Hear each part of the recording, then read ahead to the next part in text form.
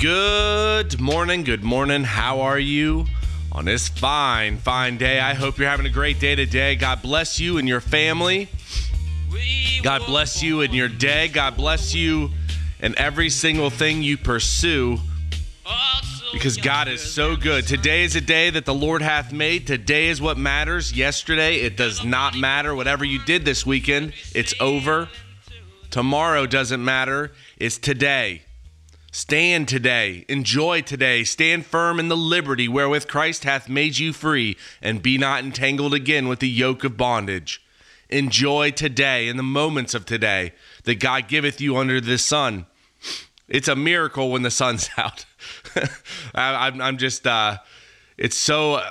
This winter was brutal, and to be outside and to see the sun and to listen to the birds chirping, it's a great day today. Today I was reading in Proverbs chapter 9. This is going to be pretty quick, honestly. But if you go to verse 7, it says, "He that reproveth or chargeth with fault, a despiser or a scorner, getteth to himself shame or invites insults." I always think this is really interesting because there's so many people that you want to reprove when they're wrong. I think I'm not talking about just in life, but I'm talking about spiritual reproval. Reproval of what's going on in this cosmos, this arrangement. But if you do that, just know that it's going to invite insult. That's just the way of the world. I'm going to keep going. "And he that rebuketh a wicked man getteth to himself a blot or incurs injury." If you're going to be abrasive, if you're going to condemn, if you're going to reprove, just know it's going to come with insults. It could come with injury. Verse 8, "Reprove not a scorner or a despiser, lest he hate thee. Rebuke a wise man, and he will love thee." If you're gonna rebuke or reprove, who are you reproving? And if so, why do it? Some people, I think, if you're wise in the sight of God, if you have the wisdom of God, and you reprove, what happens is the person condemns or convicts themselves. Works it out with God. Godly grief worketh a change of moral position. But if you convict or condemn someone who isn't wise, a mocker or a despiser, it's not going to do anything. Verse 9, "Give instruction or a hint to a wise man, and he will be yet wiser. Teach a just man, and he will increase in learning." Who are you? Are you a wise person? Are you just or righteous? And can you handle being reproved when you're wrong? If you can handle it, you can change it helps you become more wise. It helps you grow as a person.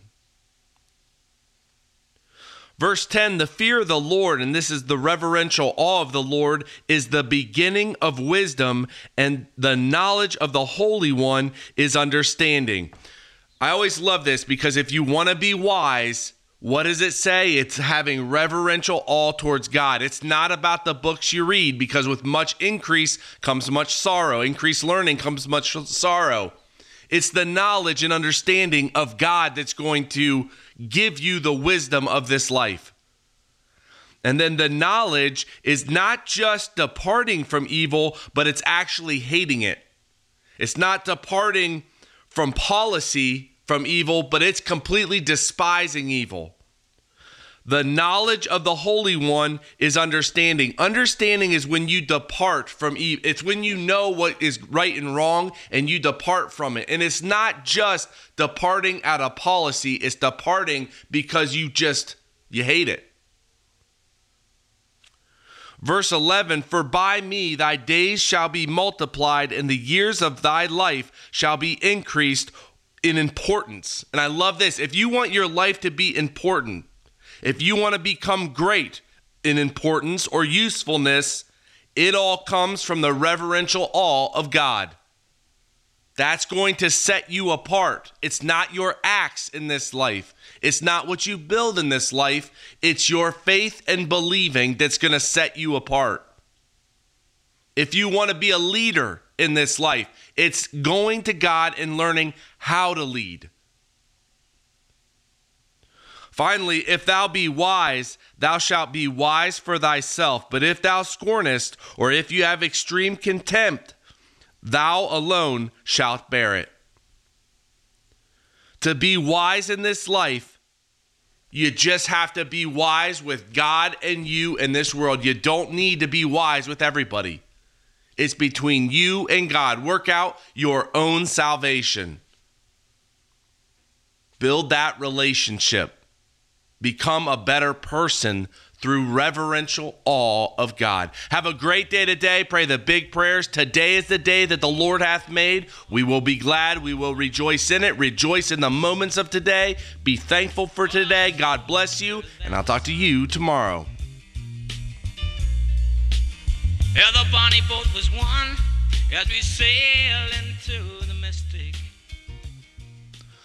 Well, Heavenly Father, thank you so much for today and just for your hands to be on each and every situation. I ask that you sort out my moment, sort out the moment, sort out the time, that it's as valuable as possible. I thank you for every one of our employees, those that we work with, that you just take care of them, bless them, protect them on their way out here. And I just thank you so much for the weekend, for the time, for the sun, for the season. I'm very, very grateful to be in it, and I just lift up a great day to you in the name of my Lord and Savior, Christ Jesus.